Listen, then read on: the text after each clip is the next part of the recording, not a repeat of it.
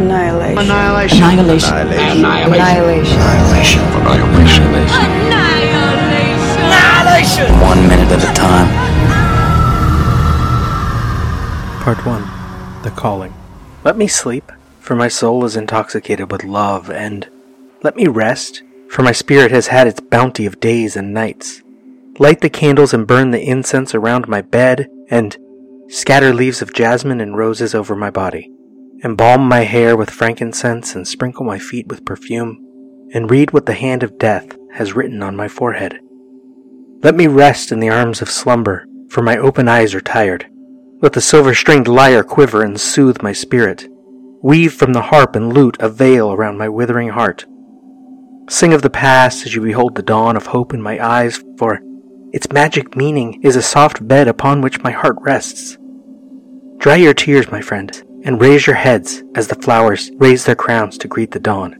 Look at the bride of death standing like a column of light between my bed and the infinite. Hold your breath and listen with me to the beckoning rustle of her white wings. Come close and bid me farewell. Touch my eyes with smiling lips. Let the children grasp my hands with soft and rosy fingers. Let the ages place their veined hands upon my head and bless me. Let the virgins come close and see the shadow of God in my eyes, and hear the echo of His will racing with my breath. Part 2. The Ascending. I have passed a mountain peak and my soul is soaring in the firmament of complete and unbound freedom. I am far, far away, my companions, and the clouds are hiding the hills from my eyes. The valleys are becoming flooded with an ocean of silence, and the hands of oblivion are engulfing the roads and the houses. The prairies and fields are disappearing behind a white specter that looks like the spring cloud, yellow as the candlelight and red as the twilight. The songs of the waves and the hymns of the streams are scattered, and the voices of the throngs reduced to silence. And I can hear naught but the music of eternity, in exact harmony with the Spirit's desires. I am cloaked in full whiteness. I am in comfort. I am in peace. Part 3. The Remains. Unwrap me from this white linen shroud and clothe me with leaves of jasmine and lilies. Take my body from the ivory casket and let it rest upon pillows of orange blossoms. Lament me not, but sing songs of youth and joy. Shed not tears upon me, but sing of harvest and the winepress. Utter no sigh of agony, but draw upon my face with your finger the symbol of love and joy. Disturb not the air's tranquility with chanting and requiems, but let your hearts sing with me the song of eternal life. Mourn me not with apparel of black, but dress in color, and rejoice with me. Talk not of my departure with sighs in your heart. Close your eyes, and you will see me with you forevermore.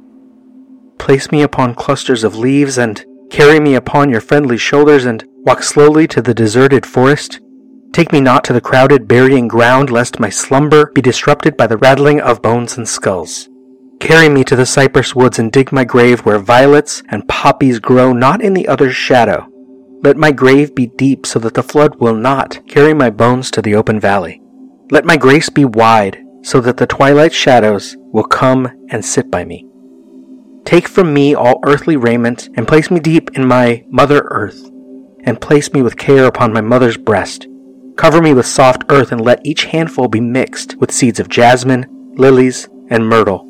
And when they grow above me and thrive on my body's element, they will breathe the fragrance of my heart into space, and reveal even to the sun the secret of my peace, and sail with the breeze and comfort the wayfarer.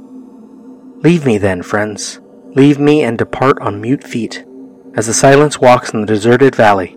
Leave me to God and disperse yourselves slowly as the almond and apple blossoms disperse upon the vibration of Nissan's breeze. Go back to the joy of your dwellings, and you will find there that which death cannot remove from you and me.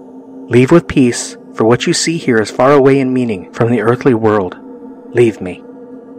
Khalil Gibran, The Beauty of Death. A correction. Because of certain tattoo details in minute 49, I was looking again at minute 46, about which I said Meyer did not have the Ouroboros tattoo on his arm. Notably, the tattoo is there, but is more on the inside of his wrist than his forearm, and it was mostly covered by the hand of one of the soldiers holding him in place. Here in minute 49, I briefly wondered if the marks at the front of Meyer's left shoulder were an additional shared thing, that Cain's bear tattoo had begun to form on Meyer even after he was dying, or had died. But the marks do not match and seem fairly similar to marks on his right shoulder, and may simply be tears in his skin where the growths inside burst through. From behind Ventress, Sheppard, and Lena, our visual focus is Myers' exploded form on the wall. His legs still sitting in the chair. His naked torso several feet above on the wall. His cranium twisted and separated from his mandible. A hole where his torso had been.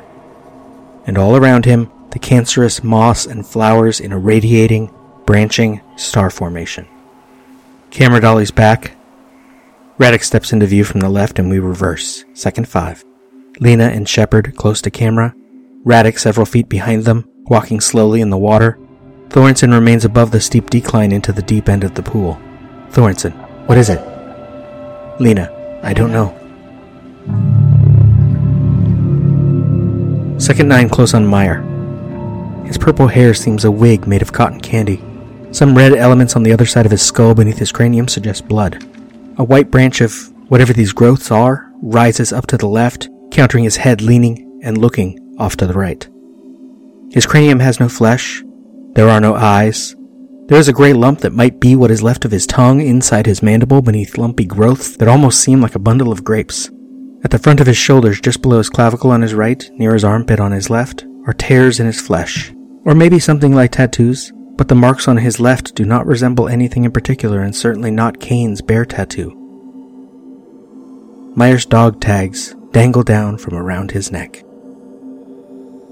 Camera jibs down and we see his right arm ends at the elbow in a splash of red amidst the clumps of white and beige on the wall. His rib cage is exposed and his abdomen below it is open. His Ouroboros tattoo feels bigger than when it was visible in minute 46, and higher on his forearm. But behind the scenes I do not imagine that they had 2 different sized stencils for this tattoo, so its appearing smaller may have been a trick of the light, or of the angle. The actual position of the tattoo on his forearm is different than on Thorensen, or later on Lena. Theirs is on the inside of the arm, while his is closer to the outside. Here his arm bent inward, his watch-clad wrist and hand resting on a purplish lump almost casually, but for some white crust that makes the arm look frozen. Second 16 smash cut to Radek. She looks down, crouches. Second 21 close on something in the dirty water. Radek's hand comes into frame from top right. She grabs the object and brings it out of the water. It is Cain's knife, which we saw there in minute 47. Immediately, she drops it. Then second 25 close on Radek again, standing back up. Radek, I don't want to stay here tonight. In the script, she says it again. Radek continued, I don't want to stay here tonight. Second 28 close on Ventress. Thorensen blurry above and behind her. Dr. Ventress, we don't have a choice. Second 39 angle on Radek. Thorensen behind her. An awkward cut in a way, shifting the angle and focus a little. But the continuity on Thorensen's stance, rifle in one hand, her jacket only half on, is good. Radek turns around to the right to look to Thorensen. Radek, please. Which is odd, because Ventress is in charge, and Sheppard is the one who has been looking after Radek. In the script, Sheppard says hey. Sheppard puts a hand on Radek's face, gently redirecting the younger woman's gaze away from the corpse. Sheppard continued, we won't have to stay in the barracks. We can choose another building, and we'll figure out a guard rota. Lena looks down at Myers' open ribcage, the skull, and dislocated jaw. In the film, Thorensen, motioning for Radek to come.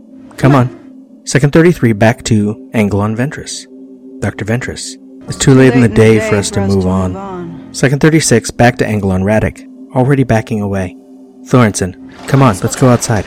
Radek turns to walk to the incline, and Thorensen helps her up. They start to walk away and smash cut second 43 to angle on Myers' body, Lena, Sheppard, and Ventress.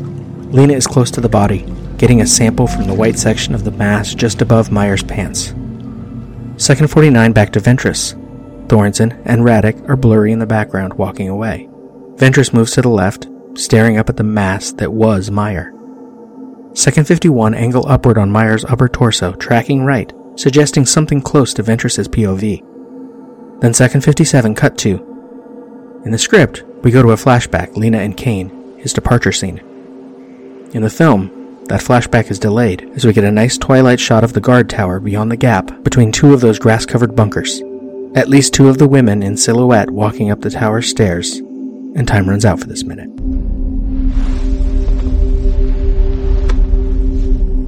We spoke. What was it we said? listlessly watching. He waits by the window and wonders at the empty place inside.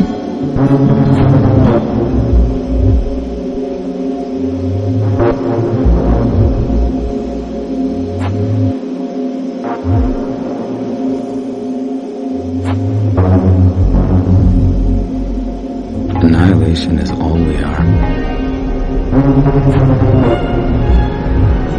Annihilation.